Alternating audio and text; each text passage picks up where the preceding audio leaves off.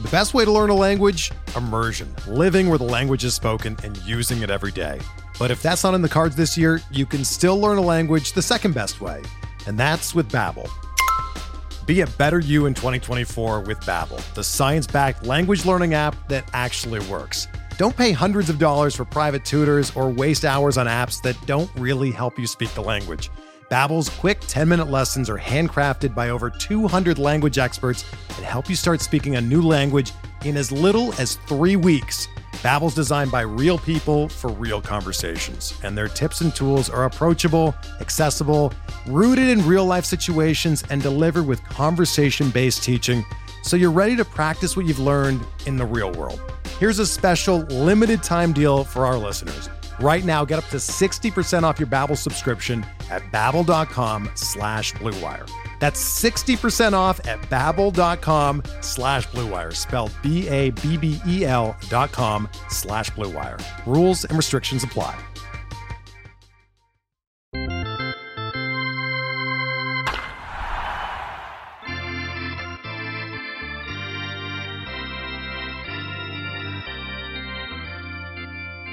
Hello and welcome to another episode of the Future Sox podcast. My name is Mike Rankin. James Fox alongside us. We are joined via Skype with White Sox second-round pick, right-handed pitcher Jared Kelley. Jared, as the White Sox made their second-round selection and we saw that your name was called, a lot of us, I probably could speak to all of White Sox fandom about how excited we were to know that you're now a part of our organization. So congratulations, yes, and we're so excited to have you aboard because obviously the talent there is limitless. So tell us a little bit about that draft process and what the conversations were like on draft day. So we went in there Wednesday thinking that our name was going to be called, and unfortunately it didn't. But I had to just trust God's plan and everything, and just trust the process and know that everything happens for a reason. And then Thursday, the White Sox picked up the phone, and that's all I needed was just one opportunity for one team to make a call, and the White Sox did it. And I can't thank them enough for giving me the opportunity to do this. Jared, when did you know that the White Sox were interested in you, and how much contact did you have with them? I guess, just closing out your high school career and then, in the draft process. I talked to them a few times, but it was kind of like that with all the teams. You never really know what route they're going. You don't know if they went high school, college, pitcher, hitter. You just don't really know. So I kind of talked with all of them. But the White Sox called Thursday morning. And so I knew about an hour before the draft that the White Sox we made an agreement with the White Sox. So what are you looking forward to most now joining the organization? I know it's a little unorthodox these days, but are you been getting to work? Do you have a workout plan scheduled? Right now, I haven't been throwing it too much because you don't know when everything's going to get started. So I can't start throwing yet, but I can definitely start staying in shape. So I've been working out and just doing anything to keep my body in shape. So whenever we're ready to go, my body's ready. So how do you feel physically right now, man? Right now, I'm feeling good. At the time, I was kind of I think there was just those 2 days after I heard the White Sox had chosen, like everything was just like lifted off of my shoulders. So now I'm feeling good now, and I'm just ready to get to work. Yeah, we knew that in terms of talent, you were projected to go in the first round for sure. And the way the 5-round drafts were set up this year, it was so unique to this whole process. So I think as White Sox fans, we're really thankful, selfishly, because it allowed you to fall to the second round here. And in this opportunity now, what are you most looking forward to in terms of joining the organization? And I guess who have you spoken to mainly at the start of this process? So I've been talking with Matthew Thompson. Just got drafted last year in the second round as well. And I'm real good friends with him. He was with me and my host family when we were on the 18U trials team. So I've been talking with him how everything's going with professional baseball. And then I'm also looking forward to just going out there and competing. I mean, you're surrounded by the best of the best. And I'm just ready to go out there and just compete and just show what I can do. Jared, how much did your brief senior season affect you think? How was that whole experience, having the season shut down, and then, you're basically in draft mode meeting with teams, but it's definitely different, than most years. I think it kind of hurt all of the high school players because you just take that chance between, especially high school right-handed pitchers. They just have more looks at the college guys, so they consider that the safer route. And so our season getting ended, and main thing I was going through the season was working on my breaking ball.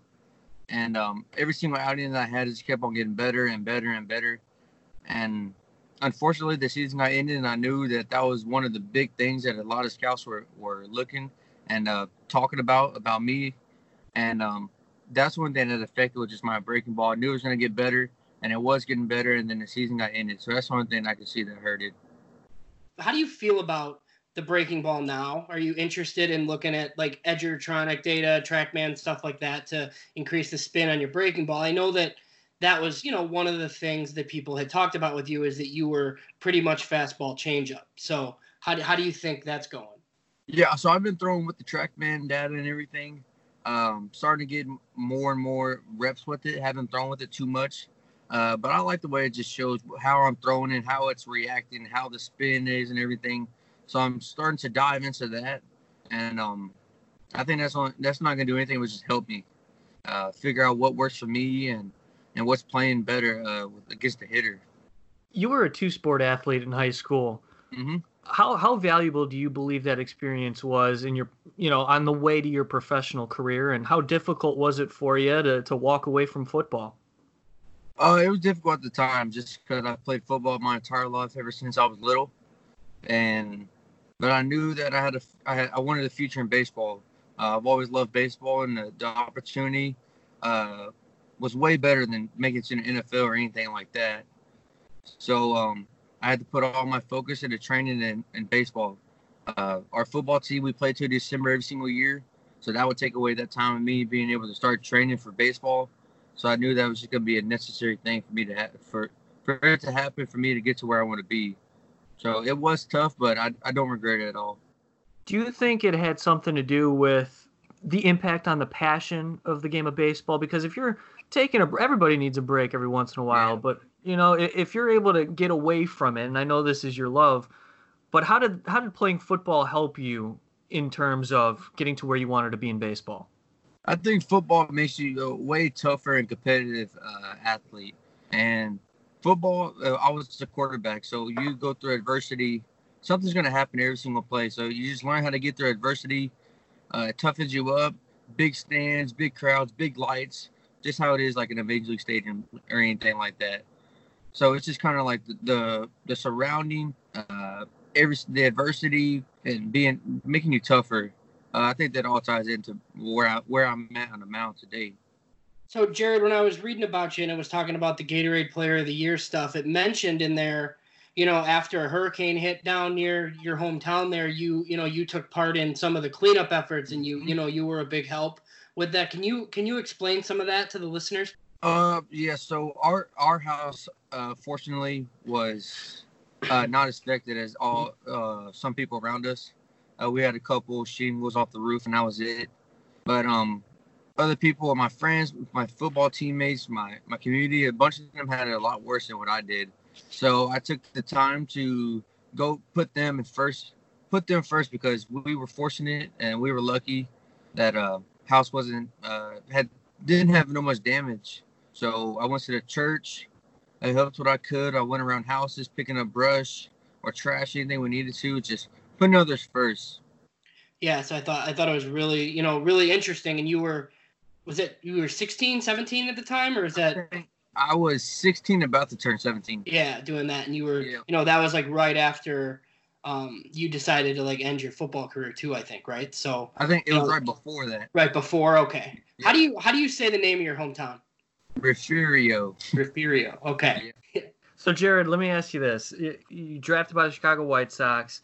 And I'm sure people are bugging you like us, trying to get interviews. Have you been able to have conversations with some media people, and how has that been for you?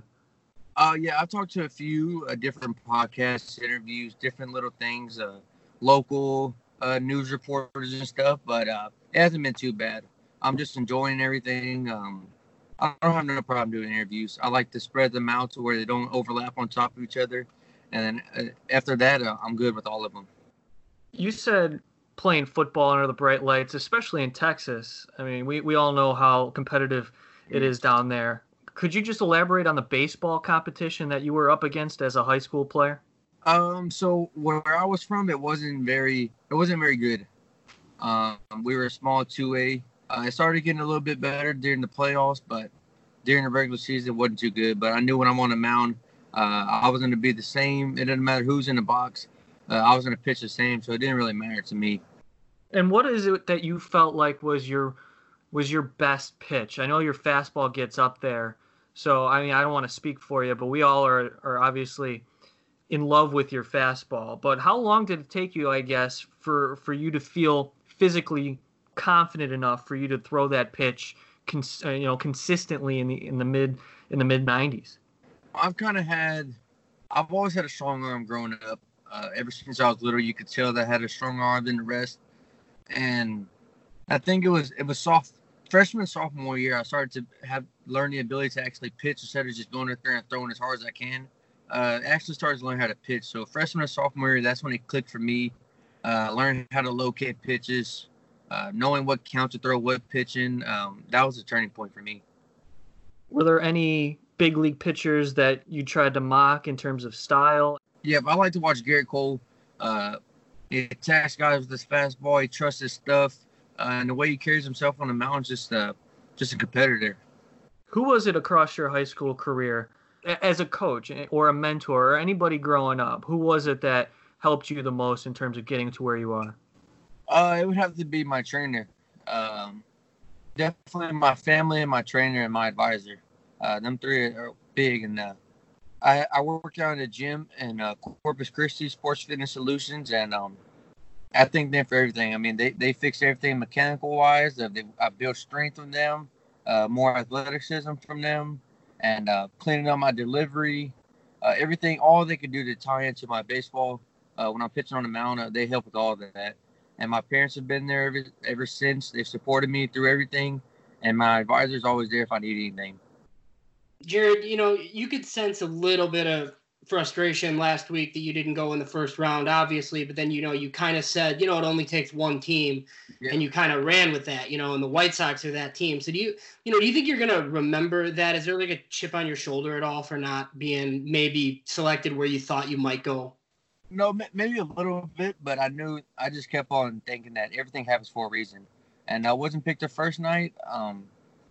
So that's my main thing. Everything happens for a reason. I'm just trusting in God's plan. So I'm not really frustrated about it, but I'm just happy that I even have this opportunity still. And we've heard about the fastball and the plus change, and you command it, really well for a high school guy. What are the Chicago White Sox getting in Jared Kelley? Just a true competitor, and my main goal is to keep on getting better and better every single year, and one day pitching in their major league system. Jared, this is really good stuff. Really appreciate your time. We won't keep you for much longer. Maybe a couple more questions, and we'll let you go. What are you up to now? How are you spending your free time prior to, I guess, the start of working out with the White Sox? Right now, so I'm actually in Goliad playing a little bit of golf. But I'm taking a break right now in the car, cooling down a little bit. Yeah, it sounds great. So, as now you can consider yourself a professional. How is that feeling? We talk about, I guess, not so much the pressure attached, but just the expectations that are I'm sure that are on your shoulders that you want to come in and do well. But, to call yourself as a professional at 18 years old, what does that mean to you? So it's been a dream of mine since I was little. I've always wanted to be a professional athlete in whatever sport it was at the time. I didn't know if it was either going to be football or baseball, but my dream was to be a professional athlete. And when I got older, I knew I wanted to play baseball and wanted to be a professional baseball player. And now my dreams become reality. And I'm just totally blessed and it's just exciting. I mean, I'm ready to get out there now. So, Jared, last thing for me, like we've talked about a lot. We've talked about the fastball and the change. You've talked about the development of a third pitch. Have you thought, what do you think? Is it more of a curveball or a slider there once you start getting going here? I think it's more of a slider now. It's not that real slurvy loopy ball. It's more of just a hard laid down movement. And I've got it up to 85, 87 miles per hour now. And so I think I have it as a true slider now. That's really exciting to hear. I mean, to pair that kind of pitch with a plus changeup and a mid-90s fastball, we're really excited for you, man. Last one, Sure. Jared, what do you know about the Chicago White Sox? Were you a fan of the franchise at all ever across your lifetime? But what do you know about them now? I wasn't really a fan, but I was a fan of some of their players at the time. I know they have some young guys coming in. Developing their way of developing players is awesome. They have real young talent, and I think in a couple of years that we're gonna be good. So I just know we have real young talent coming up. You have players like Tim Anderson. Last year, Andrew Vaughn got a couple pitchers, and that's all I really know right now. But I know there's just real good developing their players, and a lot of young talent coming up. Well, congratulations again, Jared. Thanks so much for taking the time, and we're looking forward to seeing you get going. We know you'll take advantage of this opportunity just based on your work ethic. So thank you again. Yes, sir. Jared Kelly joining us on the Future Sox podcast. Thanks so much for tuning in. For James Fox, my name is Mike Rankin. We will talk to you all next time.